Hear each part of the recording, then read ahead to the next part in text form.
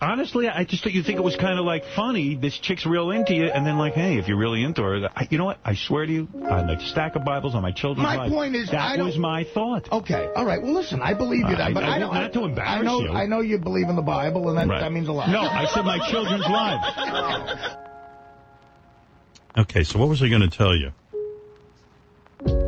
Oh yeah, I got a check in the mail yesterday for $1.06. The check costs more to write. I know. What was it for? It was for, remember 100 years ago I was on the Larry Sanders Show? Yeah. The name of the episode was New York or L.A., and I did like a little walk-on. So I got a residual check for $1.06, and I'm looking at it, and I go, you know what? I signed the back of it. I'm going to cash it because... You have to. I have box office drawer. Why are they not contacting me to do more films? You got a name. I got a name, and I put seats on. I put people in the seat. You could do another movie. Why was I not tapped for the new Batman to play Scarecrow? Oh, not Batman. Yeah, why not? I think your problem is you're too picky. Yeah, that's true. I have You've been been offered a lot of roles, and you always find a reason to say no. Well, one, they had me chasing a dog. A dog was chasing me for an entire weekend, and I locked myself in a safe, and I can't get out. That was the whole movie. Wow. And I turned it down. But they didn't even offer you Scarecrow this time around, huh? No, they didn't offer it to me last time around. No, Howard has totally stopped touching chicks. There was definitely a sit down there. But I think it's a germ thing. What do you think, the Ostrowskis and the Tatalias had a sit down? I'm just saying. I think it's a germ thing with Howard, too. Yeah.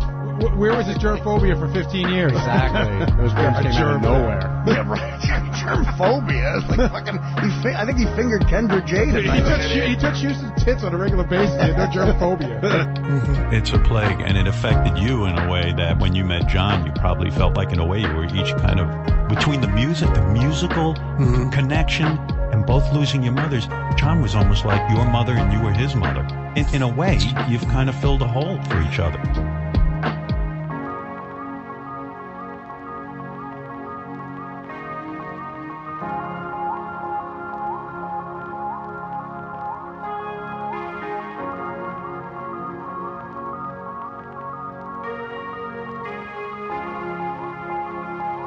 Welcome, everybody, to another episode of QF, quite frankly, a Howard Stern podcast. I'm your host, James Santee. Some of you may like me, some of you don't. Today, I am going by Howard's Baked Potato by Grillo. That's my catch for today. And of course, I am here with the lovely and mysterious, because we haven't seen you in a while. We haven't coupled up in a minute. Miss Raven, how's everything going, dear? Everything is going great. Other than this butt-ass cold weather, which you seem to be fine with. We're about the same temperature where we both are, so some of us handle it better than others. I'm very much a polar bear when it comes to these. I have like windows open. I'm just letting it breeze through, gets the blood pumping. So for this episode, we are going down the memory lane, since we are pretty much the historians of the show. Yeah, we're the old folks around here. Exactly. And I came across this one. I thought this would be right up our alley. This was the year is 95. Miss America, a Wiki's second book is coming out. And the gang has gotten a sneak peek of what was written about them in the book. And I don't think they were none too pleased about it. No, if I remember correctly, this took up quite a bit of time on the show. And it's all the stuff we loved about the show back then, was all the infighting within the staff. So I love it when they can finally, give back to him a little crap and a little shit. But honestly, I think they're all fucked up in their own way. And that's, some of them we like more than others. And it's just the craziness that was going on at the time. I mean, we're talking 95. So that's almost 30 years now. Yeah. I think that when we look at the passages as such of how he described Jackie, Fred, and especially Robin, I believe that he might have opened up his door of honesty here, that he had his real true self come out on paper. And knowing him, he would probably sat back and thought, well, maybe that's a little bit too honest. And Judith Regan and the other co-writers of the book were like, no, you're gonna leave it. You're going to leave it because this is the honesty you're gonna want to get, and you're gonna want to get that reaction from the crew. So, yeah, it's something revealing on how he really looks at his cohorts and his ride or dies with him. I especially enjoyed the parts about Robin in the book that Fillmore was so kind to send me the exact pages I needed. And rereading them now, it's like, holy shit, she had a big mental breakdown almost on a weekly, if not daily basis. Right. And the people would, run and hide in fear. And we talk about that and joke about it, but to see it in print like that and how he describes her and some of the things in their relationship, it's pretty telling that, she can freak out as much as he threatens to leave her, let's say. Right. And then all of a sudden she becomes logical and rational and is like, no, we need to do this and this. And I know she just loves being in the middle of drama. I know she's a Leo with a lot of Leo in her chart. People don't want to hear the astrology stuff. That's fine. But let's just say we know that she loves attention, good, bad, or ugly. And she's going to fling it around the minute she senses it. So, yeah, let's get rolling on this. Yeah, this is going to be very interesting. Very interesting. Like I said, this is from 1995. The crew fight over Wiggy's book.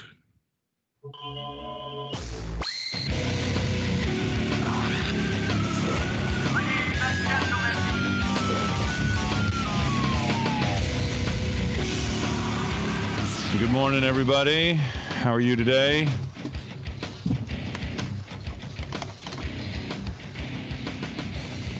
Jackie, Fred. Good morning. Did you guys get to read your stuff in the book? Got to read a little bit of it, yeah. What did you think? Jury's still out. Jury's still out? Definitely jury's still out. I'm still into the OCD chapter right now. I see. No, it's great. I'm just my jury's out on how pissed off to be or how much to laugh.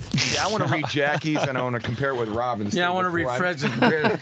Yeah, right. I feel like Part of me thinks, excuse me, that they're waiting for Robin to explode first. And then they're going to sit back and ride her coattails on this. Nobody wants to really be the first one to fire at him. And they're simmering right now. Right. It's like they got this smug look. And even Jackie said, I don't know whether to laugh or be angry. Well, Fred, obviously he's going to be angry. I don't think Fred got it. Well, yeah, Fred got it kind of bad, but let's keep going. Yeah, you could tell that this was stewing. They're just waiting for Mount Olympus to blow up, Mount Ophelia to blow up. Being the day after the assassination. You were definitely good cop, bad cop. He's a nice guy. Well, He's a nice with you, guy. I told all your bad stories, and then I told how great you were. I thought you were very nice to Jackie. Well, you know what? Oof! Did you see the face? Oh. Yes, I did. Ooh, Jackie sitting there giving the compliment sandwich kind of statement, and then here she comes. Woo! I love it. Oh. Judith Regan, my editor, thought I was too nice to everybody, and especially I Robin. thought you were horrible to me. Oh, you can't be serious. You can't be serious. I was told I wrote a love letter to you. I know that face. Well, I'd hate to see when people you don't like. Oh, really? You didn't like it? Oh, so you did read my book. People told I me only they thought read you were that too part. easy. I read about me, Jackie, and Fred. I see. And you thought I was nice to Jackie? I felt sorry for me and Fred. Oh, really? And you thought Fred was Thank bad? you. Fred, you thought you were bad? I thought I was. I'm humiliated. Oh, really? Fred and I will go cry. Because I had a gay relationship with you? No, that's obviously. That was the one lovely thing you said. That's the one nice part about it. At least there was all love. a lie. I didn't write you were super talented and my friend? I didn't. It was sort of long. So for the record, Howard wrote in the book that he was peeing at a urinal and he was pee shy.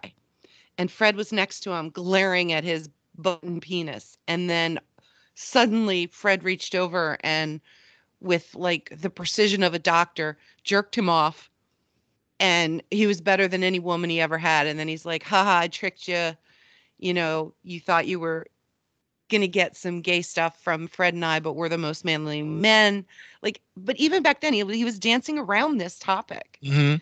And he had to throw it in there. He's always making references, even current day, to him and Fred doing gay stuff. So it's just an observation there. It's often fascinating when I go down memory lane, when I go down this way, and the amount of gay stuff that come up through the years, and it's an automatic go-to for him, and it's mainly him because they lead him down that road.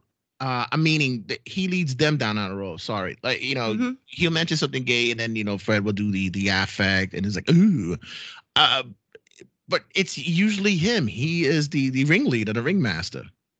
How much play did they get out of the Backside Boys? Right. Remember the parody song? I mean, yeah. I think I've heard that at least 1,000 times over the years on replays, and back in the day, that was like a daily thing, like a go-to.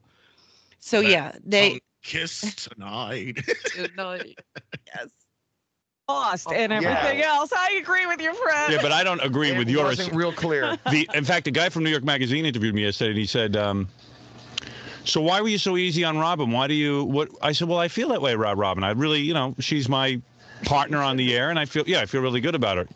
Fred, you didn't think I was rough on Robin, did you? I haven't read the entire thing, but there have been parts that I saw that were a little bit. I said, well, why I don't feel badly about Robin? Why would I write badly of her?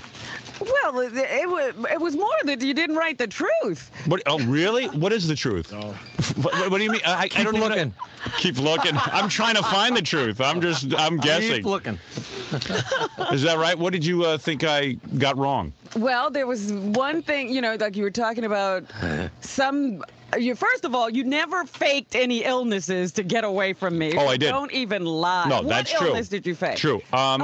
He's mentioned that years after their Washington days and then the NBC days. You go to K-Rock and he's mentioned that he's done that. So that's not new news to them at this time. No, and leave it, it comes natural for him to make it about himself being hurt, having being in a bad mood, things aren't good at home, depressed, or something bad happened to him. He's going to play that shit up. And he's doing it for sympathy, and so she won't get mad at him. That's what he wrote in the book. There's a lot about her mental health that I'm guessing that's the part she's really gonna say is not true, that he's lying about. Yeah, she's got to deny that. There's always been more on the underline with their relationship. Mental health has been and it always will be from this time out the real crux of their relationship. She reminds me of many of the individuals that I come across in my career, where in their mental state it's very accusatory. It's everyone else's fault, but not looking in themselves. And this is the same kind of look that we're seeing with Robin. Well, my other thing is I'm torn between how she looks at Howard, more as like a daddy or as like a lover. More like not so much the sexual part, because she did pass that on the lie detector, where they asked her if she ever had sexual thoughts about Howard, and she said no. And the test said that she was telling the truth. She was not being deceptive. But she passed that. It just makes me wonder, like, does she see him as just like she wants to be his best friend? Or is it like a father figure, just like a hunger for, someone to appreciate her? Because it even references the book about him screwing up her birthday gift with Allison, buying her theater tickets, and him not going to the theater, sending the kids and Allison to spend the birthday with Robin. And that's one of the things that, like, he mentions in the book, like, he doesn't let go of that, how pissed off he was at her for making a thing out of that and getting mad. So these two are like a ping pong match of gigantic asshole proportions that just they know how to push each other's buttons and they know how to play each other.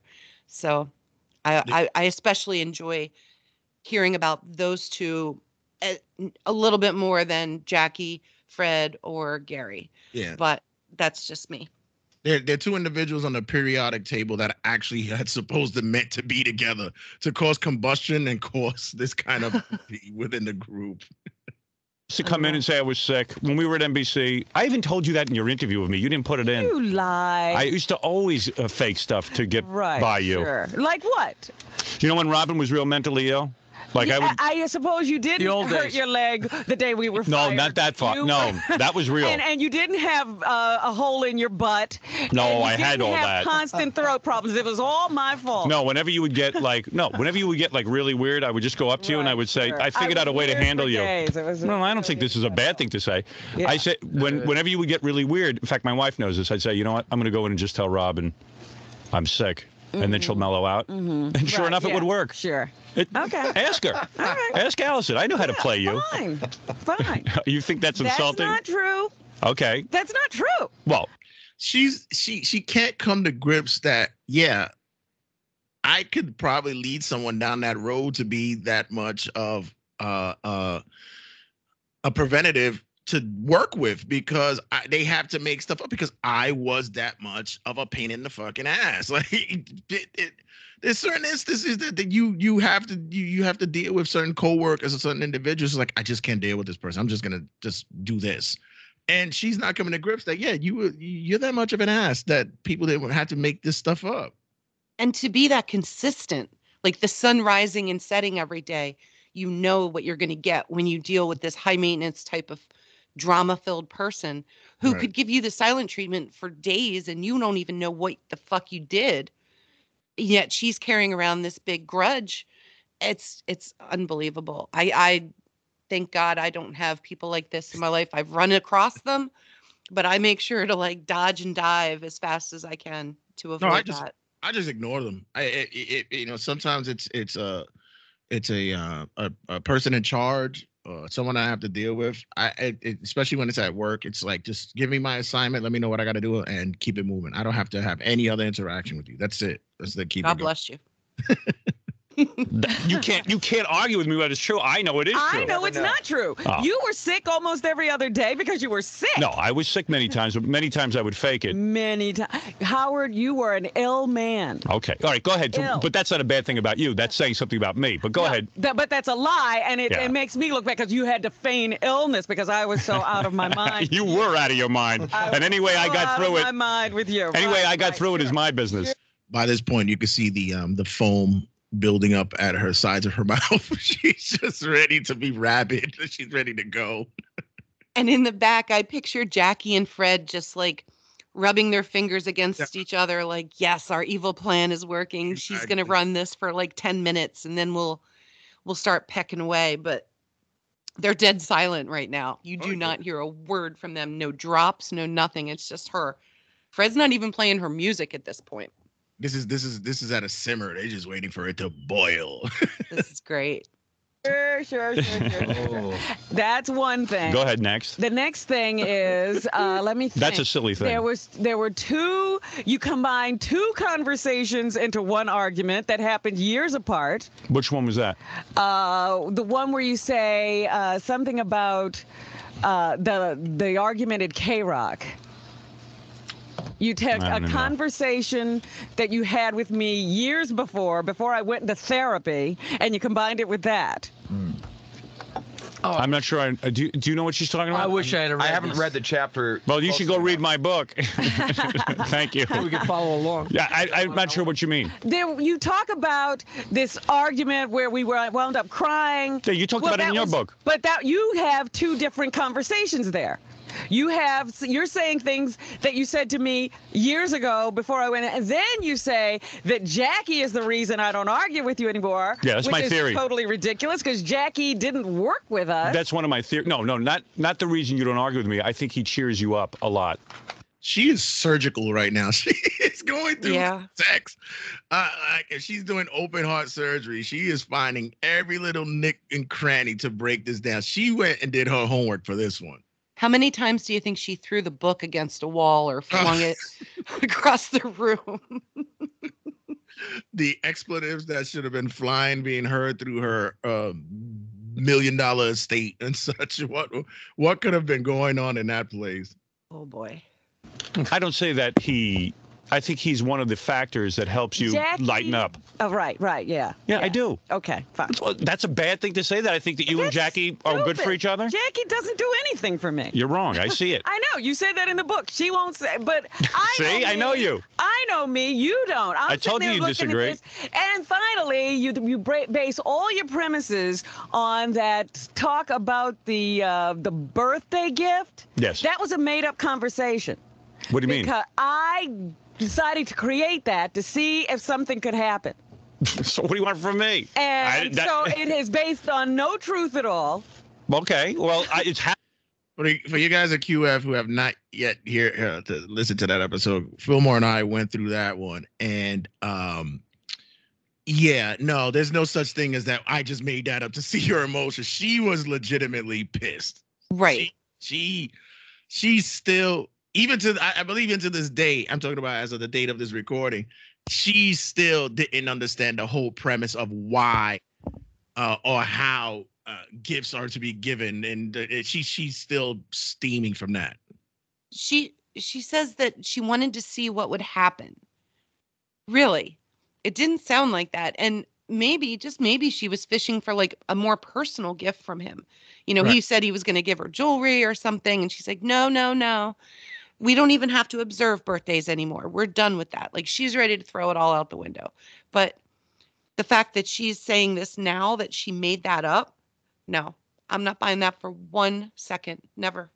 And I think this is why later on down the line, when it became the gift giving thing, he became more extravagant because he didn't want to deal with this madness. He buys her a car later on down the way. Probably a plug, but even still, it was just a larger than life presentation of his quote unquote love for her.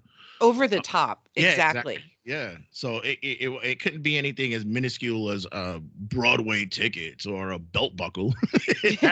Oh, they definitely had some birthday gift wars for a while. Exactly. I think. Yeah. He has some doozies.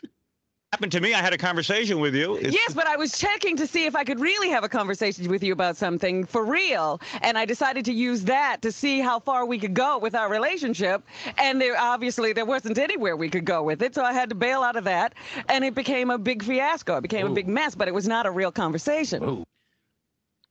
And maybe I'm cut from a different kind of cloth, or I just wasn't around that, but who does that? Who sets like traps, tests, or like tests? Yeah, of one's friendship by laying down a lure to see if somebody's gonna bite or it's gonna work. Who even does that? I that's the truth, and we spread it around probably every episode here. But it's a true test of narcissism, right? Absolutely, and. Here, she's hitting a brick wall because she's got just as big or bigger of a narcissist in that, okay, he didn't score as high as her, but he knew how to manipulate the answers after going to therapy and what he should be putting down as a human, but versus what he really feels. And she just went full bore like narcissist and was like, well, of course it's me. I'm the greatest. And this is what I think, and everybody should think just like me. God, I hate her. For this. When we talk about that, especially when with the test, I often question if he was that smart to look at the responses or the answers and say, yeah, I can't answer that because I'm really going to come off looking bad. So I'm just going to say the opposite of it. I'm wondering if he was that, if the 79 would have actually been that intellectual at that moment to recognize it. I think because of the wealth he was coming into, he was desperate to look like the everyman, like the common guy who could, hold down a job, bring home a paycheck, and be that guy, be the family man. And it just, obviously we knew he couldn't do that. It didn't last much longer after this. He's for sure, he manipulates things, and we've seen him lie. We've seen him stutter his way through things. But on a test, you don't have any tells. You just circle A, B, C, or D. Right. So if he had enough time to really think about it, or maybe someone got in his ear, maybe Ralph, maybe Buckwald said something to him like, look, on this test, you can't be you. Because it's not going to be likable. It's not good for your Q rating or your audience. It's gonna hurt you. So that's a possibility. And it went so far off that he was like one of the lowest, and it was like, how? Like, how did that hurt? No, that's ridiculous. That's like acing a science exam and you barely know what H2O is. It's like, how did that happen? Well, that's a 79. He doesn't realize like how to come in the middle. He goes way overboard, too far to the right, and then he's like getting the lowest score. Yeah. Not the lowest, but one of the lowest. Yeah, I'm calling out someone. Someone took that test for him. Oh. I didn't know that wasn't real. You're in this yourself. I know. And well, all of the things you've said, I don't think are bad things. I didn't say that you didn't think. Right. You don't think. You never think anything's a bad thing. No. I know from writing a book that most people will never like what you write about them, and you're in that same book. Exactly. I didn't like what you wrote about me, so we're even. It's okay. Time to get another hole in your butt. And Fred, I don't care if you don't like what I wrote about you. I know that. Never did, never will. I didn't know who to feel worse for, me or Fred. You can feel worse for Fred. Yeah. I did feel awfully. I said, and you thought what he said about me was totally complimentary? Yes, because it was true. That was accurate. Yeah. The one person you got right. That's right. That's right. Holy Jesus. Well, Fred, whatever I said, you deserved. Okay. All right, so let's just recap what was said about Fred. He called Fred a dog.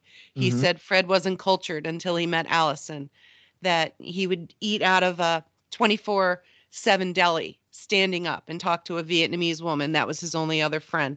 That the only reason he kept Fred around and liked Fred was because Fred picked up records for him when he was working back in the day, and he had so much to do. He just threw the records on the floor and he got yelled at. Fred would stay late and do voices for him. Fred basically helped him through that job as the morning man. And so Fred took a beating on how uncouth he is, what a hillbilly he is. The gay insinuation. I mean, that was supposed to be a joke, but it was unnecessary. And Jackie, he basically said Jackie's very talented, but he's a cheapskate. And he mentions the gifts that he gave him for his daughter, the blue lamp that was meant for a boy, but it was for a girl. And he said that he has, he wouldn't be where he was in the business if it wasn't for him. The old I gave you this life story that Wiggy loves to talk about. So now for them to compare who got it worse,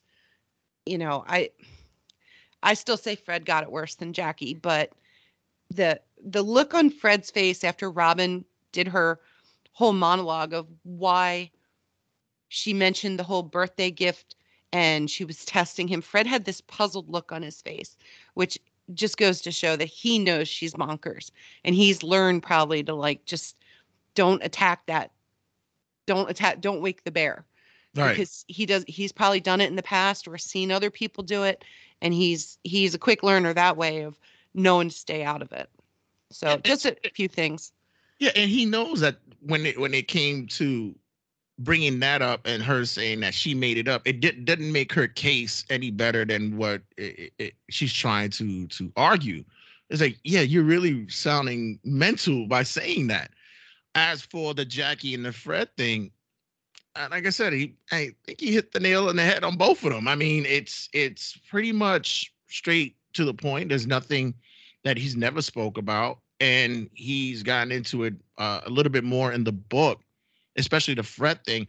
I think with the Fred situation is Wiggy can't show or understand what loyalty really is. He'll say that Fred is loyal later on in the conversation because he compares him to the dog, but he doesn't get the fact that as dim-witted as Fred can be and naive to the situation, Fred still stood by him. but he still can't really because years later he even has this discussion of saying that I've known Fred for 30 some odd years, 40 years, but he's still not a friend. Like he's still not a friend to him. No, he's still he considers him a Martian in this book. Right. That he's just weird and odd. He carries around a shovel. He couldn't open a checking account. All these things that, he was going to class and he never slept or whatever it is that he finds weird about Fred. It still comes off as a put down that he's some kind of freaky weirdo. He doesn't know how to truly be like a regular person in society, and he has to be taught and helped. But because he did that one thing, putting those damn fucking records away, he's forever in debt to him and will carry his ass around. I mean, he did compliment Fred on how great he is with drops and sounds and writing, but that Fred won't share his gifts or talents. He won't explain how he does what he does. And that bothers him too, because Fred knows he's smart, at least in that way, that if he gives up those secrets, he could be replaced. Right. So of course you're not going to tell people your tricks and tips to the trade. That's dumb. I don't do that at work either, because there's certain things that give me job security, and some of those tricks are not written down. They're just knowledge in my head, and maybe someday when I retire, I'll give them to some lucky soul. But hell, I mean, I need, it makes me more valuable. It makes me look good. Same thing with Fred. Yeah. Because Sal did try to do sounds one day, and he did a pretty damn good job. But they've never had anybody else, I don't think, do sound drops for Fred in all these years, in like 40 years. Yeah, and for him to do it with carts during that time, it's like, it's amazing how he was able to do that. They didn't go digital till years later. And it reminds me of, I believe it was the last show on terrestrial where they're leaving out of the studio one by one, and it's supposed to be chronologically on how Howard came to light and his celebrity and such. But rather than Fred being the last one in studio with him because he's the one that came up with him, it was Robin. Huh. Robin was the last one in studio. So I would have looked at if I was Fred, I would have looked at that as a slight. That would have been interesting. Yeah, I would put at least the three of them in there. It was a three, and then it was what would have been would Robin would walk out, and the last two would have been Wiggy and Fred, and then Fred walks out, and Howard would be the last because that's their history. But no, it was Robin who was the last two in studio with him. And he also champions Howard champions Robin in the book. And that could be something that Fred could get upset about. Now, he says he acts like he didn't read all of it. He only read his part. And that might be because he doesn't want to address the fact that even though he's been there longer, he's been more loyal, he's been a better worker, right, more talented possibly than her, that she gets higher praise for being like a natural co-host with him, right, someone that he can talk to and that reads him, and they don't have to talk about stuff beforehand. They just jump into it, and she defends him, like a pit bull. And that their relationship is, he compares it to Martin and who's the old comedy duo? Martin and Lewis. Martin and Lewis, thank you. Mm. So that's a big compliment for her that she doesn't, I don't think she even acknowledges. Yeah, even though Martin and Lewis hated each other. Well, that's fitting. Okay. You say so. I actually wrote. I'll give you a hug later on. Many people told me they thought that yours was very nice. Howard, whatever I did to you in the entire time I've known you, to get you this angry at me and to wrong. Well, the two of us. I apologize. I have to read Fred's now. I don't know what the hell I did to you. He would take a bullet for you. So if you, and that's what I wrote. If you gave him crap, I said Fred and I are a relationship like I'm his dog, he's my dog. How much more can you say?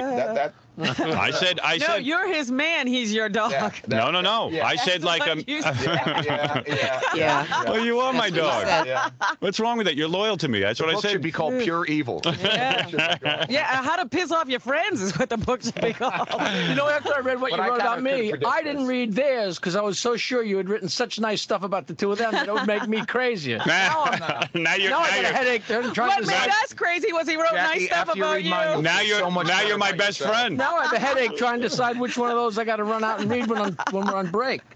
Jesus Christ. You got a portion. You know, everybody who I wrote about complained that I was too nice to everybody else and that I wasn't nice to them. Gary said I was most vicious to him. Oh, he that was pretty bad. Yeah. I'll tell you. Well, Gary got it because of his name and him being a buffoon as a producer. Okay. I mean, he gets the majority of his tenure there up to this time was content for the show because he did everything ass backwards. It wasn't until, down the line he finally got it. He'd already been with the show for about 10 years. He was there with NBC, and then finally when they came over to K-Rock and stuff, they brought him over. He brought him in as a producer, and he couldn't, he didn't know whether to take a shit or wind his watch. He didn't know what was going on. And granted, that's the fault of Wiggy because he's bringing in a kid who he could get for cheap to do the job. And he's basically saying, listen, all I need you to do is book guests, line them up, help me with the segments, and that's it. But then the job became more of taking, and he didn't know what the hell to do. He was coming in dressed as though he just came from a Springsteen concert. Like he didn't know. He was doing lines of coke off of freaking women's freaking breasts. Like he didn't know. And mind you, I'm not saying that slanders. He actually admitted to doing that. So right. So yeah, but he lambasted him for that, and that and then he ends it by saying, yeah, but at the end of the day, he's my guy. He's loyal, and he does the job that I need him to do when he's able to do it. Okay, well, that's backhanded as hell, but right. Yeah, I mean, everybody he got for cheap because they were fans of the show. They didn't have the experience that they should have had in the business to do this job. They learned on the fly.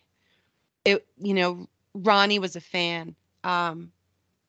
Will, Jason, all those other guys too. Julie, they all were fans. It just goes to show that you get what you pay for. Mm-hmm. And Howard shouldn't be surprised that Bowie ended up the way he was, but how many hours of content of money did he make off of his back? And, then to get mad at him because he has a big old house up in Connecticut.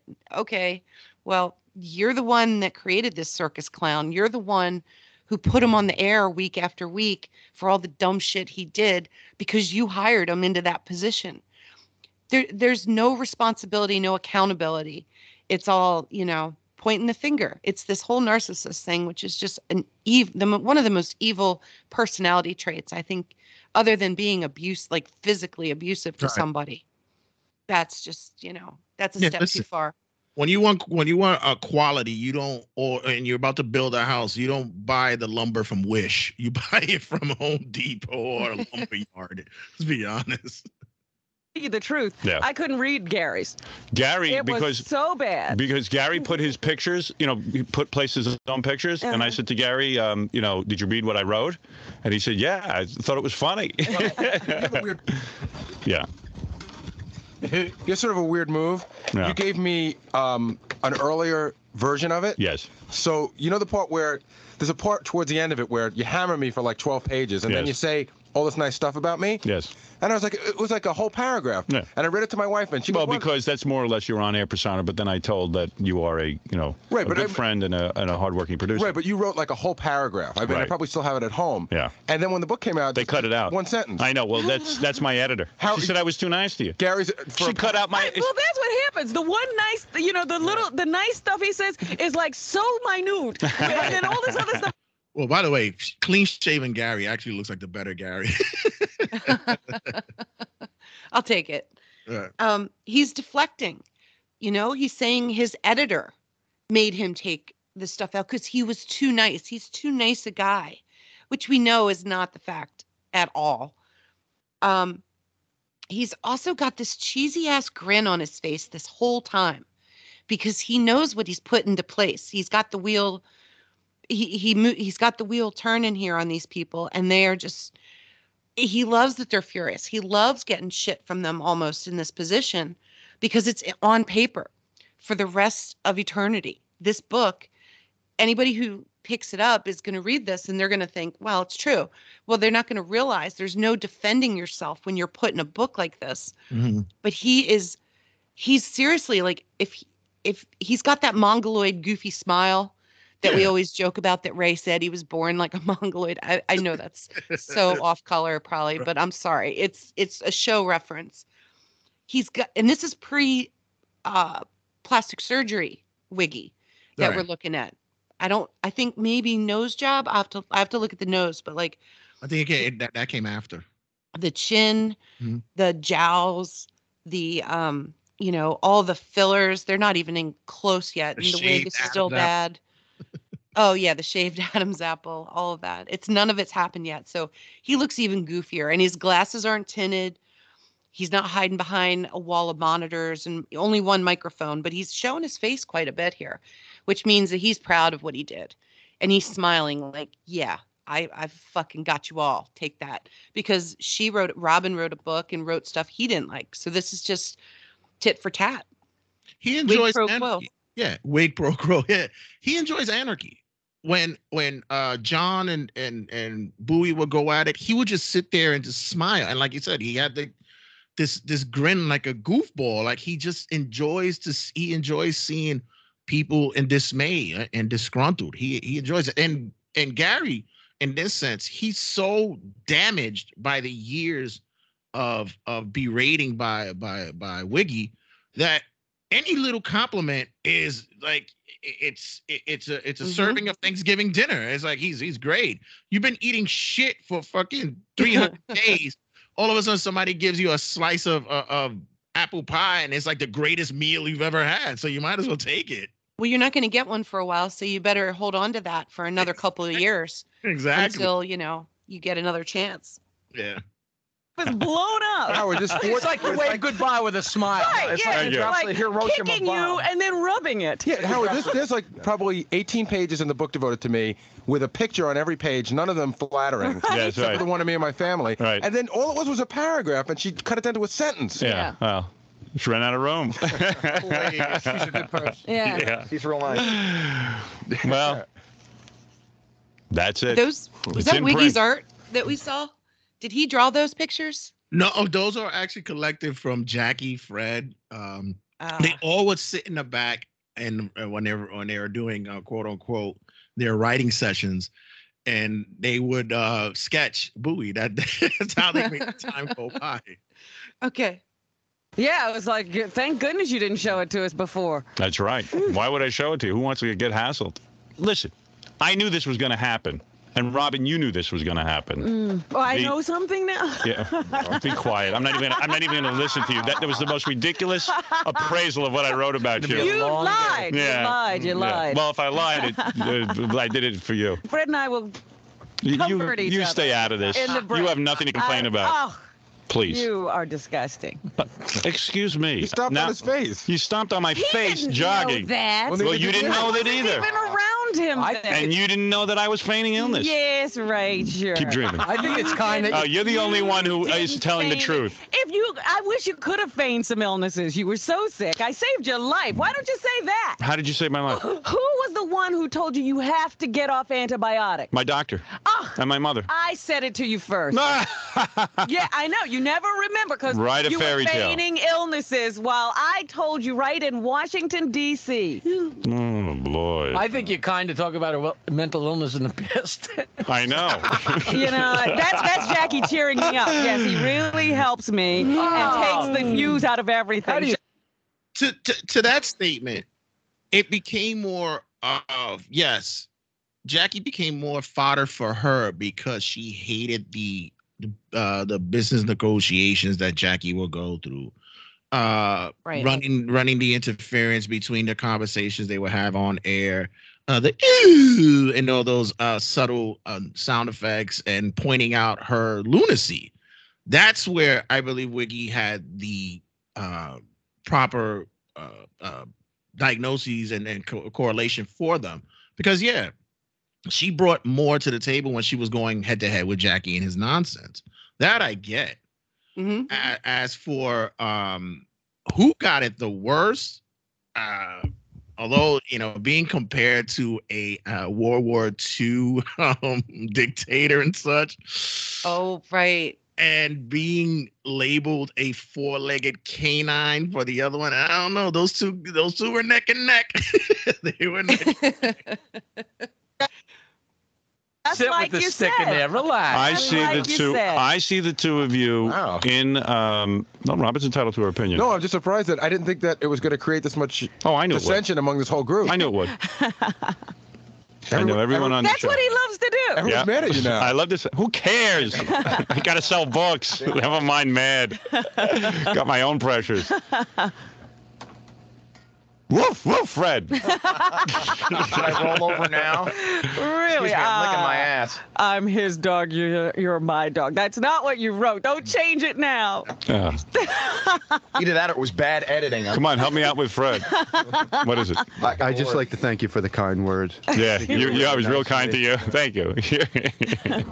Ralph. You were. Of course. Yeah. So I said you're stupid. Oh. So I said that you're good at just hanging out in a room for hours looking at a wall. I'm a little dopey sometimes. That's all. Would it be unfair to tell Jackie that actually, his section went through some rewrites and it's much kinder? Oh, absolutely. Much kinder than I rewrote lots of different things. I rewrote lots of different things. Jackie, I like to craft everything perfectly. I'm the master author. I don't know how you turned Jackie into a genius, but you did. Yeah, give him some credit. You know how abused he feels. Turned me into a genius. Yeah. They did say you were a genius a lot. Mm-hmm. Yeah, I tried, man. He sprinkled it in. Tried to make you feel he good. didn't even see that. You see, you went bent over backwards trying to kiss his butt, and he can't even see it. I said to Gary when I wrote this thing, I said, "Oh, Jackie will just see the negative. You could say Jackie as a genius. I even said Fred was a genius." Same page, you said, "I'm downtrodden and I'm so sad." And in the next paragraph, it's like, "Well, Jackie doesn't have a worry in the world. He doesn't care about anything." And that's true. He didn't go as hard with Jackie as he did with everybody else because honestly, he does it with him every day on the show. Like he calls him out like for his frugalness, which by the way is always contrary because we also hear stories of Jackie spending a lot of money when it came to going to like the Friars, whatever the case may be. Who knows? But holding back during his barbecues and only giving shrimp and stuff like that. But he basically said on his commentary of Jackie was that Jackie brought a new element of the show that we were looking for the longest time. And he also was very complimentary on the way he writes and how he helps to bring the show together because Wiki wasn't as quick-witted as, he thought he was. Also, it takes a big man to let someone else take credit for your jokes. Sure, you're the head writer, but you don't get that laughter, that praise, from the audience about what you wrote. You're just the guy behind the curtain. You've got your hand up the puppet. The puppet's getting all the praise. And here's you writing all this stuff down. So, yeah, he did give him that in the book. And I think saying how talented he was probably pissed off Robin, because he didn't talk about her talent. He talked about their connection. Two different things. And Fred, it was like, well, Fred's here just because he's a loyal dog. And I have to, throw him a bone and give him a treat every now and then. Mm. It's very strange. Also, Ralph in his outfit. I can't even go there. Please. That is just, you can't even take the hood off to put the headphones on. He's still fucking high as hell from the night before. Wiggy's got the ping pong eyes. Keep an eye out for those. When he goes, and he starts to think of what he wants to say, those eyes, they go darting. The crazy eyes come out. Believe me, I know it very well. But all things to watch for. He, this is why it was always mind blowing that he would use Ralph as a stylist because he looked, and mind you, this is the 90s. I understand. I grew up in this era, but he still looks homeless. He looks like he was just on Madison Avenue, shaking a cup for change. It's dreadful. He's fighting homeless guys over a dumpster behind MTV for all the trash they've thrown out from the partiers that got sick the night before, and he's pulling that shit out. Oh, it's awful. Street team. Right. I feel. You know what? I have many different feelings about you. I happen to like you a lot, but you don't reciprocate. All I know is that any pitiful compliment you eked out from me or Fred got lost in the sea of complaints. Talk about yourself. You don't have to be Fred's defender. I felt this for him. I said, Jesus. I mean, as bad as it is for me, good Lord, look what he did to Fred. As bad as it is for me. You're in love with Fred, isn't she? Yeah. Good Lord, look what he did to Fred. I love Robin, and I'm sure her chapter is just Thanks, Robin. Thank you. But that's weird. Did you laugh at all those pictures of me? No, I didn't. Feels bad for you the most. Do you? I'm telling you, by the time I got to you, I was beaten up so much by the text, I couldn't even read your part. Robin's eyes were puffy. She'll get over it. She's strong now. All right, everyone, we're going to take a break. Yeah, you should have just made stuff up like her. Yeah. You're not kidding. Oh, Zing. Thank you, Jackie. Okay. She didn't even bother to read Bowie. She probably skimmed it looking for her name, saw she wasn't there, no mention, moved on. Now, the Fred and Jackie, they're in the studio with her. They're more of people she competes with for airtime or to be judged by for, payment by Wiggy or Buckwald or whoever's paying them. I guess at this point it's what, K-Rock, Xfinity, Infinity. Yeah. So I seriously believe she just skims through, looks for her parts, possibly the Jackie parts, because she wants to give Jackie shit. And then by reading Fred's parts, she can team up with Fred and go after Jackie. Right. It like I said, it was easier. It was easier for Jackie because of what he brought to the table as opposed to what they've been dealing with collectively for a few years. Jackie's already maybe about the same time as Bowie, a little around the same time, a little bit, probably a little bit later when he came in, and he became full time with them around 86 at K-Rock. So he doesn't have as much of a time period where Robin and Fred have just been in the trenches with him dealing with his bullshit for the longest.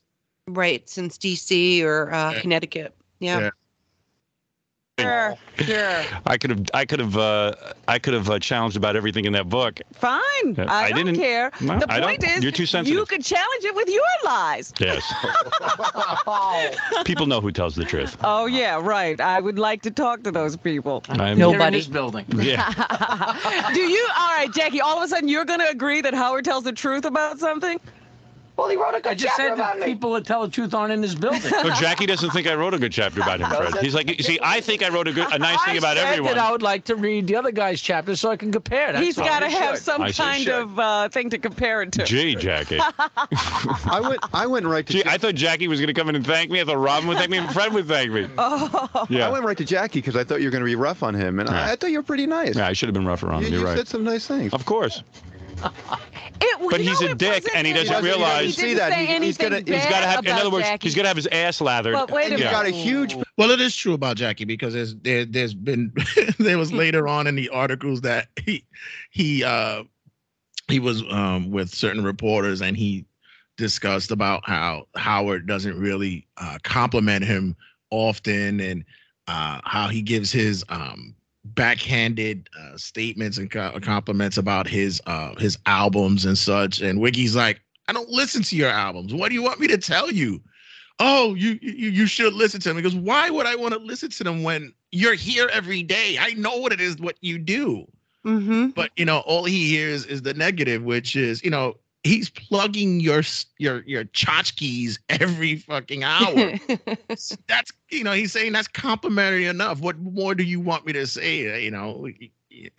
Just because I give your stupid CDs away as gag gifts, it's still your stuff. But that's all Jackie really looks at when he hears Wiggy. Well, how can he expect really for him, for Wiggy to listen to his stuff when he knows it just pisses him off that he's making all this money on the side? Wiggy wants everybody dependent on him, solely him. They don't want them having other gigs or side hustles. So Jackie should know that by now. He shouldn't be surprised by any of that. picture it of wasn't Nancy that he in there. didn't say. It says F Jackie in at least a dozen places. Yeah. But the point is, he goes back to compliment again and again and again. He might have thrown it. Oh, Fred's all right. After saying, I'm going to keep him because God knows, he did pull my records. Thanks. Gee. And he is man's best friend. Ooh. Real nice. I feel real good this morning. I got to read it. Are you okay? Is that laugh? Yes. All right, well, let's take a break. And let's take a break. No dirty look. Not meant to anybody. We'll take a break and we'll be back right after these words. You put it in print. Whatever. We'll be back right after these words. So, what was I gonna? So now we're at another day, as you could tell by the fashion sense which Wiggy has going on today. Oh my God, the grandpa sweater, yeah. We're anti polo. They're anti Cosby on this end, and I believe this is where they thoroughly had gone through the chapters now. Okay, so he was so flustered by them all coming at him at one time. Right. He ran out of a defense. It was enough of the I'm a nice guy. It's the editor's fault, trying to derail with Robin's made up lies in her book. And then, that I'm a nice guy. I thought I did a good job. What's everybody upset about? He ran out of gas. Tell you, there was something really weird that happened. I don't remember because all this book stuff's got me nuts. But so yesterday I'm home. So here's the deal on the book. It broke a record. I would hope. Yes. Yeah. It is the fastest selling book in one day in the history of publishing. I thought, I was thinking about that yesterday. Whoa. Well, and that beats, who was the previous record holder? There's a piece of trivia for you. You should be able to get this. Was it recent? Yeah. Fairly recent, within the last 3 years, I'd say. It was you. No, it wasn't me. No, I was the fastest selling book in history, not the first day, though. The Oprah cookbook? Nope, not the Oprah cookbook. What could it have been? I'm trying to think. I think it was Jackie's ass put me over the top. Hey, I knew it was me. Genius. My ass sells books. Well, Jackie gets credit for everything. You know how tough it is for Jackie. It is tough for Jackie. You know how tough it is for Jackie, too. For once, he understood someone, and it had to be Jackie. Nobody else has the problems Jackie has. Jackie's the most mentally ill on the show, and he can think it's you, but it's not. It's Jackie. Well, Fred is the most normal. That's one nice thing you did say about him. Thank you. Gee, Fred. Thank you. But, but it's all the other stuff. Well, you got to take the good with the bad. I don't know if being the most normal in this pack is the highest of compliments. Listen, Fred, you got to take the good with the bad. Robin, you got to take the good with the bad. And Jackie, you got to take the good with the bad. I wish I could have found some good. Very little good. Oh, stop it. 99% bad. Let's see if we can find some good. Give me a copy of my book. Does anybody have a copy of my book? Or have they all been burned? I think I burned mine. That's right. Okay. Well, whatever. The most normal in the room is like having the smallest criminal record in prison. It doesn't even matter. You're all screwed. It's the least crazy in an insane asylum, too. who has the least diagnoses than everyone else? Oh, good Lord. I don't believe that. I don't believe that Jackie's has more of a mental. I think he's probably one of the most grounded out of all of them. I would agree with that. Yeah. I think Fred is psychotic. I really do. I can only imagine what he's doing to, vent privately, because he's not going to do it publicly. He has a motorcycle, but you can only ride so much. Like, he has a guitar. Okay. Jackie, I see Jackie in interviews since he's left the show. I've seen him on TikTok telling his jokes still. He still has the 962 wine line. I think that's the number. It's just, there's something more everyman about Jackie. Right. Fred's just a creep.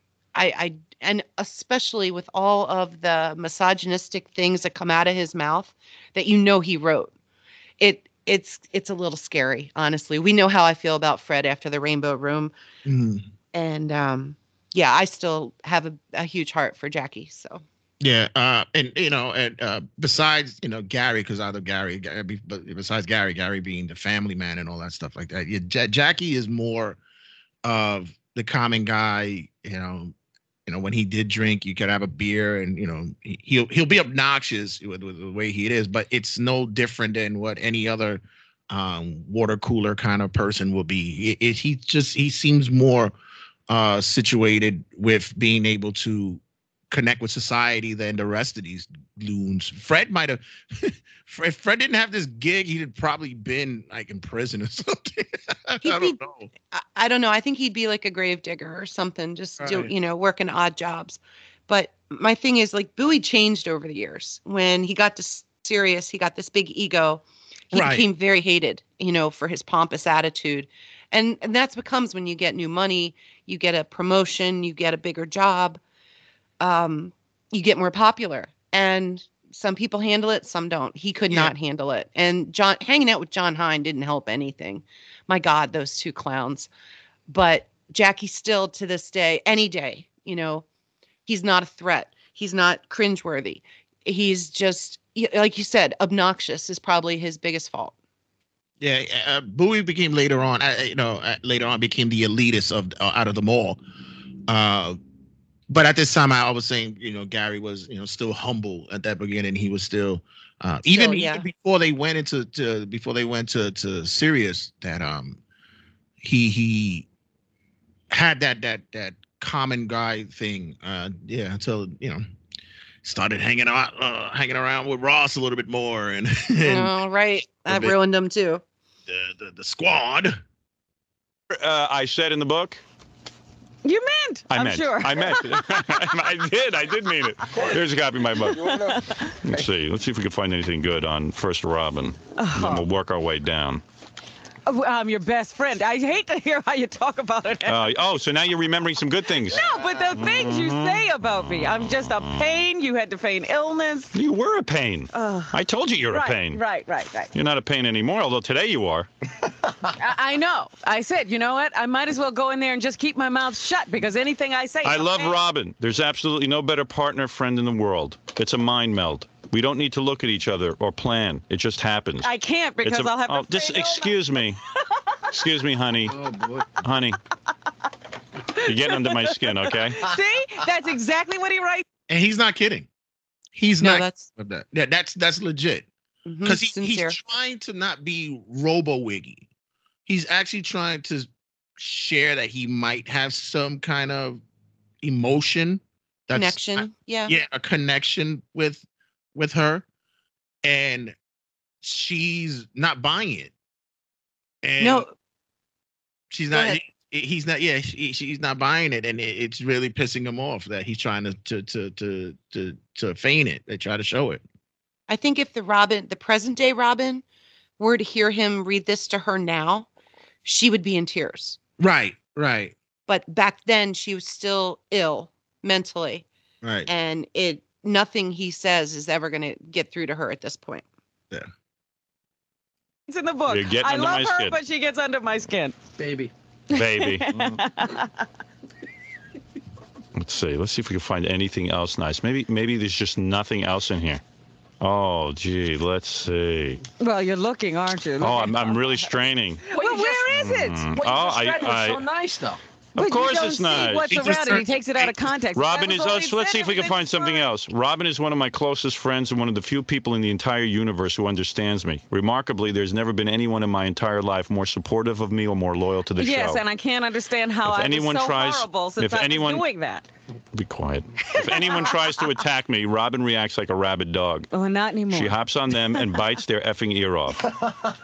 Another dog reference? Good point. Here's the other thing, too. That's not complimentary to her. It's more complimentary to him. To say it's more along the lines of sense of, yeah, I'm doing that because, she better know her place. Because if not, she ain't got a job. There's that, and there's it's nobody's ever understood me. It's back to him. Right. It's this war of the narcissists that we have. Right. And he also says, is the most loyal on staff. Well, what about Marsh and Fred? Right. he's there because he's so loyal, but she's now more loyal. Like, I almost think he set this up so that they would both question who's the most loyal on the show. And obviously they're not going to say Jackie because of the contract negotiation issues they've had with him. Mm. And by the way, he had to went through 2 pages. He turned to yeah, he did before finding the complimentary piece. And I've been depressed. She magically lifted me out of it. Who's talking like a loved one now? Who's talking like a loved one now? God, maybe I'm the one who's in love with her. Maybe I do have emotions. Yes. Right. Yeah. But what about? She made me so crazy. She was a pain in my ass. You were. I had to feign illness. Yeah, you were mental. I had to put up with you. Right. And I'm a damn good guy for it. Sure. You're damn right. I had to fight for her. And then she's all over me. Yeah, that's what you did. Right. That's what you wrote about in your book. Okay. Go read your own book. All right. I'm repeating her history, and she's you are writing about right, Jackie. You all I know is that buddy. I wind up from what you've read so far. I don't understand. A of course not. On wheels that thank God. Robin makes me feel funny. A lot of people don't like Robin's laugh, but I know it's truly genuine. If you heard Robin in a room alone with me, she'd laugh just as much. Her laugh is a great tonic for me. Sometimes she laughs at things I don't realize are funny, and that keeps me going on a topic. If she doesn't laugh, I might lose confidence. That's nice. And go on to something. Oh, yeah. All a lot I do is laugh. Just be quiet. Don't tell me that I couldn't read my chapter and find something nice in it. That was totally nice what it just said. Right. Well, you're not insulted by that. But that didn't say all you can do is laugh. He just said he enjoyed you. That's how he describes what I do. Just shut up, Robin. You sound ridiculous. Right. I know. I always sound ridiculous. That's exactly what you say in the chapter. I devoted a paragraph to Robin's laugh. But that's the paragraph on what I do. Yeah. Okay. That's her talent. I see. Good. Yeah. Fine. The paragraph dedicated to her laugh is basically saying, yeah, I know when she's fucking uncomfortable. I know when she's faking it. That's what the whole paragraph should be. What it literally just say, but his is more. I think it's more. It's infectious and it livens up the mood. Blah blah blah. It's bullshit. It's what it is. It's bullshit. Total. You know what? It really doesn't bother me because Robin contributes to the show. Listen to the. This is how idiotic this sounds. I wouldn't be having this conversation. Robin's contribution to the show in ways. Robin contributes to the show in ways people can't see. She's an integral part of our brainstorming sessions. And when we have a guest on, Robin, who has a feed that goes right into my headphones, might surreptitiously whisper, "Why don't you ask them if they ever after donkey?" But there's a reason that Robin sits in a separate studio. Robin represents the audience to me, so I want her response to be fresh, and I want it on the air. She's the only person allowed to talk freely on the show. Right. Okay. Thank you, Jackie for allowing or Fred. Me. Yeah. That's right. Massa Howard. That's right. That's not how the show. Ooh. Kind of goes along to what I said earlier. Kind of goes. Yeah. But also, I get that part of her being the audience, but the other thing that is contradictory is the fact when he says that she contributes to the show. She's never in writing sessions. That was brought up many, many times. She's never part of the creativity of the show. And Gary had an argument about that before about being it was Lotus Notes at the time or whatever it was, and that she's never involved in it. And Wiggy has said, I don't want her involved because I want her to not be a part of it because I want her to be fresh. So her being part of the creative process is, how does that work? Well, I was shocked when I read that part about her being in the meetings because I don't believe it for 1 second. I'm surprised it got put in there and that no one's challenging it. Maybe she sat in on 1 or 2 bits they wrote, maybe for like the Channel 9 show. But overall, excuse me, I don't see her as a contributor. She's missed out on things or invites or the email chains. She wasn't in these meetings. There's things she's like, I didn't know about that. It's like, well, you weren't in the meeting, bitch. Right. So you're not going to know about it. And if he wants that kind of spontaneous reaction from her, then no, she can't be around. She has to, if he wants a real honest reaction to a bit, a phone call, whatever, a guest, that's great. I had no idea she had a direct mic into his ear. I've never heard that before. Yeah, never heard that either. So that makes me wonder who's got the mic in his ear nowadays for interviews. I think it probably depends on the guest. It could be Bowie, it could be Hine, it could be somebody that knows a lot about a particular guest or something and that can clue him in. But the fact that he's got somebody whispering in his ear during things and kind of cluing him into where stuff is. I mean, I figured, or had a monitor with messages coming from the back, but the fact that someone could be in his ear like that, even now, to this day, and it still doesn't matter. I mean, he's still just as clueless and confused and getting worse, more senile day by day. So he's going to blame her for the stupid questions that he'll ask people. Like, I also took it as maybe that he, I guess, was mind melding with her. Like it's some kind of ESP that they're having this conversation with amongst each other about ask if they F a donkey or something like that. But the real telling thing was the mention of she's the only one allowed to speak. And he stood firm with that.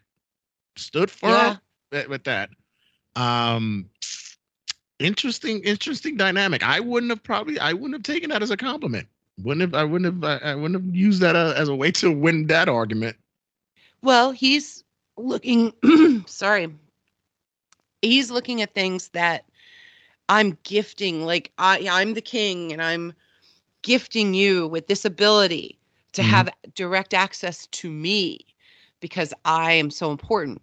Well, here, you know, you can hear her, how she's calling him massa and the way she takes it, that she's allowed to have this access. So yeah, it's kind of her, like, after all these years of witnessing all the racism on the show, all of, you know, the Klansman bits, the Fred is Kurt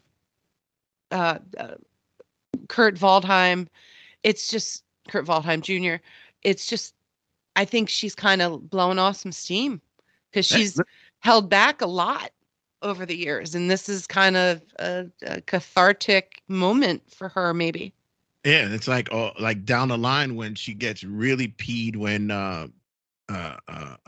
Carver sits in her studio for the roast, and that really took her over the edge like that. I mean, I understand where she was coming from, but yeah, a lot of that comes in after years of having to hear all that. And this right here saying she's the only one allowed to. Right. Interesting. Came to be, you allowed me to do it. Of course. I wouldn't be working here. They wanted you to be a newswoman. The premise of what I do. All right? Okay. I didn't allow it. No, you didn't allow it. I see. It was created. It was what happened as we came together. But now you allow me to speak. Thank you very much. You're welcome. Thank you. You're welcome. I'm glad to be allowed to do something. See, but she walks off the show for the stupid Cleveland argument or discussion about her being late or whatever. But this is actually a really critical statement in which he's made. And she's basically saying, no, that's not how it occurred. This became a natural thing for us to have. But now you're telling me that you went to the back and said that she's allowed to do that, but yet she won't walk out for that because basically saying like, bitch, I'll let you get this job the way it is because I said you could do that. But she's not angry about that to walk out, but she'll walk out about some berating about being late for a book signing. I don't understand. Notice he throws the newswoman thing in her face. Right. Like, bitch, you were a newswoman. Now you're my co-host. Shut the fuck up. Yeah. I put you there. I allowed you to be there. I brought you here. She's like, oh, we co-created this. No, sorry. You don't have the final say. Exactly. It's not your name on the show. Although it's a harsh reality for her to hear. And, you know, maybe that's something she wasn't aware of or didn't come to terms with. But it's kind of it's kind of hard hitting to hear it on the air. Like, no, I allowed you to do that. If not, your ass would have been doing just an hour of news with us, and then you could go right the fuck where you're supposed to be. Now she's also going to start looking off screen, looking, at her computer. She's not going to be looking at him in the eye because this is like a dagger in the heart to her. Mm-hmm. You're right. It's a horrible thing I wrote about you. Well, you'll just have to get over it. You'll have to get over it. I know I'll have to get over it. You'll have to live with it. Because you're going to allow me to. Yes. No, I'm not allowing you. I'm commanding you to. Well, that's what you did yesterday. That's right. You commanded me to do my job the way you wanted me to do it. That's right. So now you're really taking over and cracking the whip. You're allowing me to do this. Let's move on to Fred now, since I was so mean to Robin. You're going to command me to get over it. I then say Robin is cured. And I say the new Robin is a lot of fun and the greatest and most generous radio partner in the world. It's a horrible thing. Another slam. Fred Norris, the hell with all of you. I am not going to defend my work. My work is my work, and you can say or think whatever you want. And Fred, you can think whatever you want. I put away your records and I'm That's right. And you can write. And you know something? I love you for it. There you go. That's all. I always thought I was more than that, but no, that's what you are. That's all I wrote about you. I know. That and all my quirks. Well, the quirks I can't hide, Fred. The quirks, The quirks are there, and I've announced them on the air for years. But I think they have been You're exaggerated. as quirky as they go. Not nearly. What was exaggerated? Name one quirk that I exaggerated. Not nearly as quirky as yourself. Robin did a very good job of telling me what she didn't like. Tell me what you felt I exaggerated in your quirks. You want to know something? Get the book. I was so shocked. Yes. It was numbing to me. Oh, was that right? It was numbing to you? Numbing to me. Well, Jay. And I know you're making fun of that, and that's fine. Well, tell me. I understand what he's saying. I know exactly how he feels.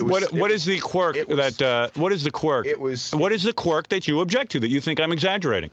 What do I think that you Yes, what was I exaggerating?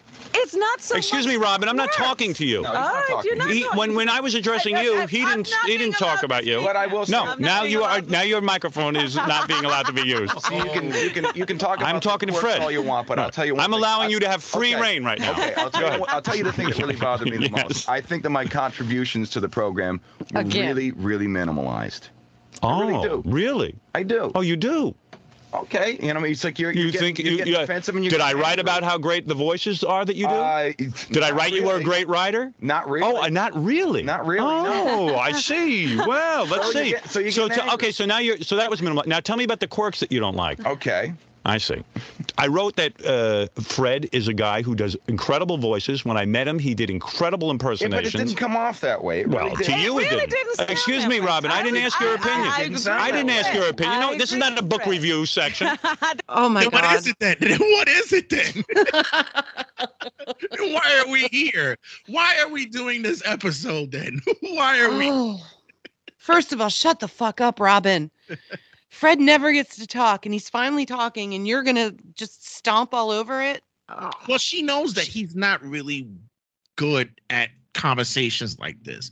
If you've ever heard him debate or argue with something, it's someone Xanax. Yeah, he's not very focused when it comes to his displeasures. So I can get that aspect of why Robin will chime in, because she knows he's defenseless because he doesn't know how to articulate. But in this sense, yeah, I want to hear him say what upsets him. Sometimes the pauses and the stutters in between are the key telling points, and you can't get the full effect of Fred's message here. His anger, his seething, the things that, Wiggy said that he called him an incredible voice guy, an impersonator. Mm-hmm. I don't think he used the word incredible. I think I'd have to look that one up. Talented. I believe it was talented. If I'm not mistaken, it might have been. But did he say incredible? Did he just say he's very talented? Yeah. Because there's a big difference there. Right. It's just words. I get it. Maybe I'm being too detailed, but Fred wanted a bigger hurrah about him. And he didn't get what he wanted. He didn't get the writer's acknowledgement that Jackie got, because Jackie's the head writer. And I think that eats away at Fred somewhat. because Fred was there first, and that Fred maybe deserves or feels he deserves the senior writer or the co-head writer position. Well, it's like it's how Jackie is the one that needs his ass shined, just to make him feel good. At this point, it's Fred who needs it. If anyone who needs to be baby more than anything, it's Fred. Yeah. It is Fred. Well, they all do. Right, but in knowing although we often said that Robin is delicate, I said because of his mental state and how he's been, Fred is even more delicate because of not getting that nurturing from Wiggy. Wiggy's way of nurturing him, saying, "Hey, listen, you still got a job with me." It's never really the whole thing, and the way that he nurtures him is saying Fred is loyal. Yeah, a beagle is loyal. I mean, come on. You feed a beagle, you give it a treat, it's gonna stick by you for a while, man. And according to Fred and Robin, they never got the nurturing as children that they wanted. So now he's the daddy figure, and with this book has an opportunity to give praise. Right. So it's not going to be good enough for them what he's given out. Yeah. It's interesting. I've always been, and I've probably said it a couple of times on the episodes. I've always been a Fred guy. I've liked Fred for some time as a talent. When you start looking at the layers and you see the real him, it's like, this guy's kind of off the wall. Like there's something dark about this guy. Yeah. Yeah. He's like, it might be, but at the same time, he was able to mend that kind of, I guess, to make Wiggy seem more, I guess, hilarious. He would help to embrace that.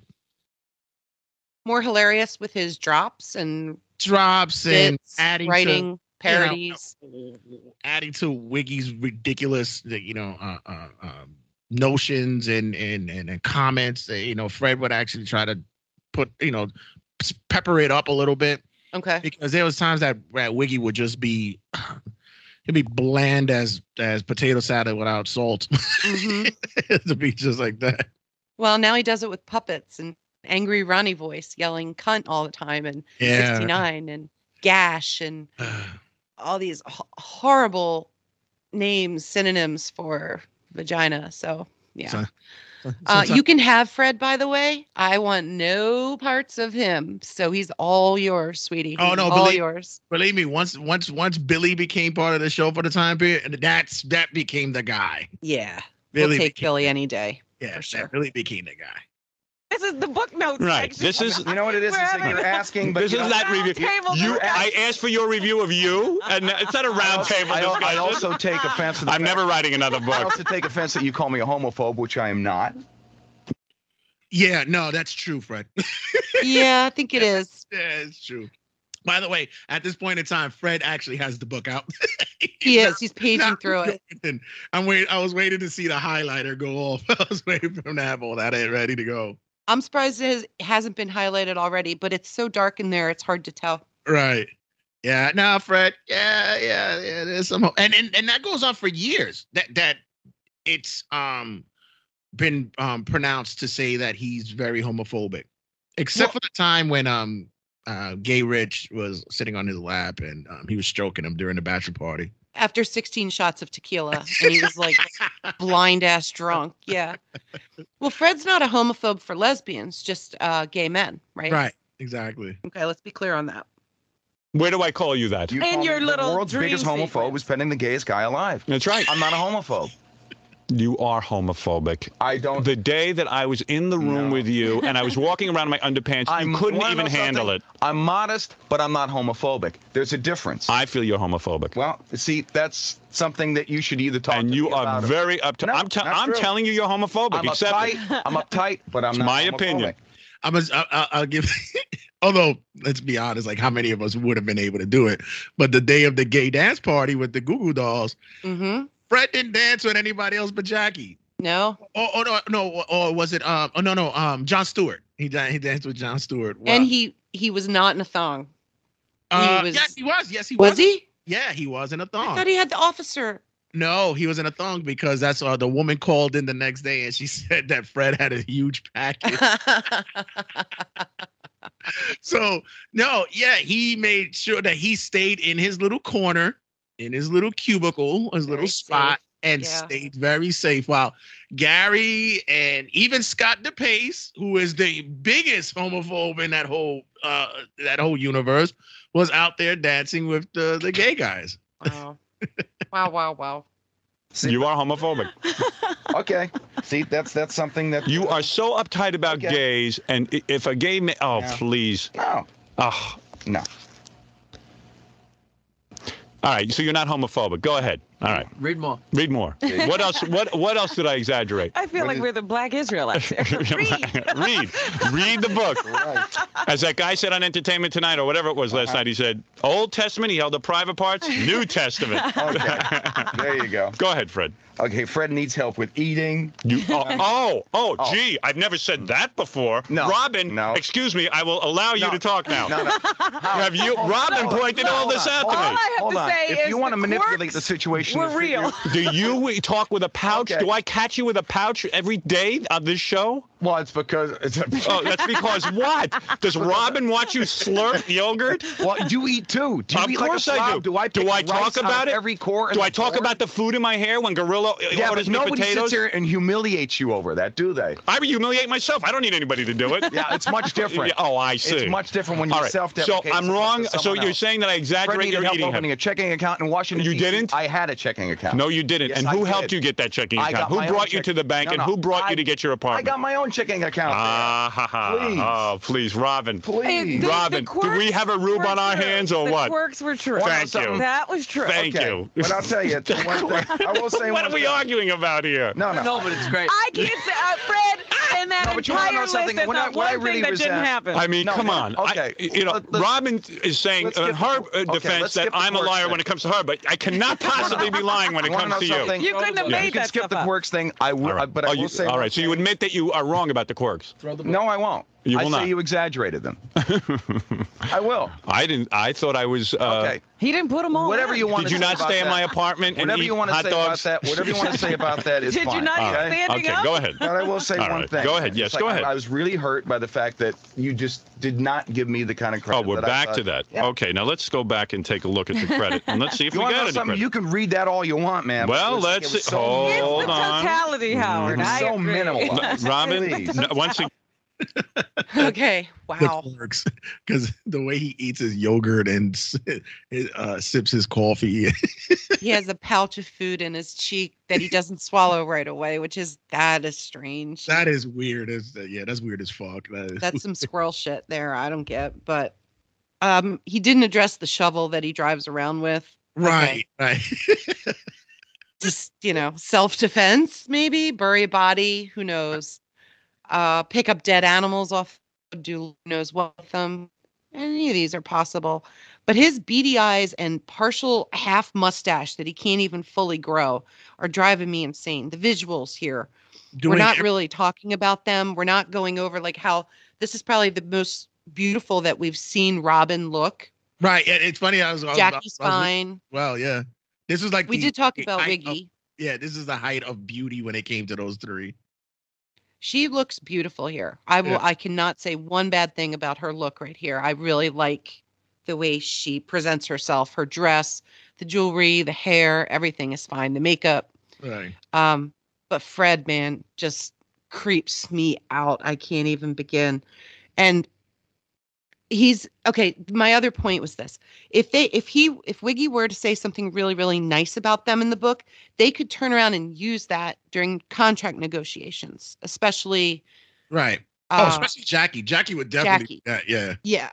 So he really had to walk a fine line because you can't overpraise people because then they get settled and then they don't strive for any more. They're not hungry. Right. In Philly, we say hungry dogs run faster. Right. Because we're always the underdog in these goddamn Super Bowls. Well, we're back again. Good luck. Good One more luck. week. Good luck. Thank you. Thank you. Yes, it's so much fun. The best TikTok I've ever seen in my life are Philadelphia Eagle fans. Just crazy shit. And if this town wins another Super Bowl, look out. Just go to Eagles TikTok and sit down for an hour and have yourself a blast. This year. It wasn't the Giants year this year. I understood that. I came in going, I went in forward going, I know what we got going on. We still got some tweaks here. But as a Giant fan, I must say good luck to you because you're my girl. But other than that, thanks. Yeah, you guys lose. Nah. And Sam, my condolences to you and the Bills. I really wanted to play you guys, but it just wasn't meant to be. You should have been there. Some New York team. I know we had all these horses in the race, and now that's the other thing I want to bring up about the show. If Richard and Will do something, make a bet this week live on the show. But by the time this episode comes out, it will already been history. So yeah, we're looking to air this show by mid-July. Just a prediction. So much content that's coming out for QF. It's just amazing. Like I will be happy to know that this show comes out around my birthday. That'll be great. Aw. Oh, we'll do what we can. Yeah, but no, with Fred, his quirks. I wouldn't say that was the negative part of it. It was more about his contributions. The fact that, like you mentioned, that there's other points of doing everything his stepfather did. That was like he was kind of he bought the same kind of cars. He bought the same kind of audio equipment. He never seemed to have a mind of his own. He's oh please we could have ran down how he acted in during the Rainbow Room incident, which by the way we did do that. We have an episode. Yeah, we did. We covered that. There was a part in the book where Wiggy goes into Fred's bag. He carries a plastic bag around. Right. And Fred went to the bathroom and Wiggy went in the bag, and he had a book about dealing with being child of abusive alcoholic parents. Right. Now, I thought his dad was an alcoholic and abusive, but in the book they say he's not. Now, maybe they're referring to the stepdad, but stepfather isn't, because that's how he got his name. It's his real father who was the abusive one. Okay. Well, in the book, they deny that he has that, which I think definitely plays a role into his quirkiness. Right. When you have a traumatic childhood, and it sends you in a whole nother path than most people that don't have it. So yeah, that would explain a lot if that was the case. He obviously doesn't have strong familial connections. He talked about his brother dying and not talking to him even up until the death. Right. And having regrets about that. So, yeah, Fred's kind of really dark and weird, creepy, just, but for him to go at Wiggy, sure, I'll take it. That's always a blessing. They've actually said that out of all of them, the three who had it worse were Robin, because they coincide with the whole thing with her father. I don't believe that shit. I think she had something else that was going on, and it wasn't abuse. I think it was something that it was more chemical, if anything. I think there's something more going on with her there. Gary, they said Gary had it bad coming up because of his mother. His mother was very verbally abusive, emotionally abusive. She had her qualms, but they said out of all three, Fred had it the worst, and it's so bad that Wiggy would never even mention it. That he says, dude, like, we could talk about everybody else's. He says, but I will never go down the road with Fred. He says, I won't. Yeah. Well, I kind of think Bowie might have had it the worst. Yeah. Based on his book and telling about his mother. I think it was schizophrenia. Manic depressive. Yeah. It was going on. Bipolar, like a whole mess of mental problems. And for him to turn out like he did, just being a gigantic a-hole, but still a dad, doing stuff in the community for his kids, coaching, things like that. That's pretty normal. I'll give him that. Which didn't stop them from calling his mother one year and asking his mother whether or not she likes anal. Oh, right. Anything for the show, They all the mothers, they called Jackie's mother, they called Gary's mom, and Fred's mom wholeheartedly opened up and said, yeah, I've done that. A couple times. Oh, God. Okay. His stepfather was like, well, you know what married people do. It's like, oh shit. But my dear, we're at the 1:30 mark here. Yeah. I think maybe we're gonna have to make this a two-parter. Sounds good. Great. But thank you guys for listening to part one of the yet titled episode. There's much more to discuss. We're actually going to deep dive more for the second part. We're going to finish off the video and the audio, as well as go into the book a little bit and start looking at what juicy stuff that was left out as Wiggy is going through pages trying to find where he said the good parts, but it seems as though he's his fingers are doing a little bit more walking than usual. Right. We're going to highlight some of those parts that he skipped over and comparisons that he made. I think you mentioned World War II. Yeah. So there's some staff comparisons made that I think are worth mentioning in the most respectful way possible without offending anybody, but yet still getting into what we were given in this book.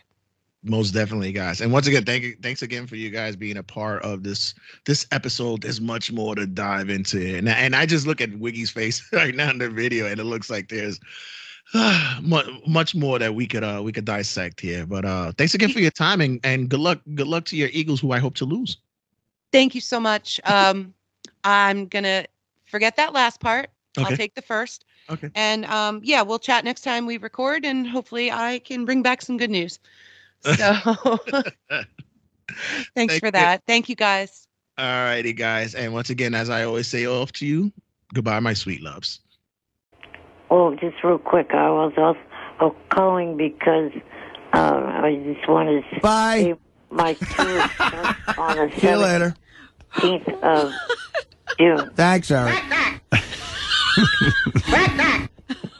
All right, buddy. Eric, what? I couldn't hear you. What did you say? I said the tour that I'm Take care, man. Don't ever call back.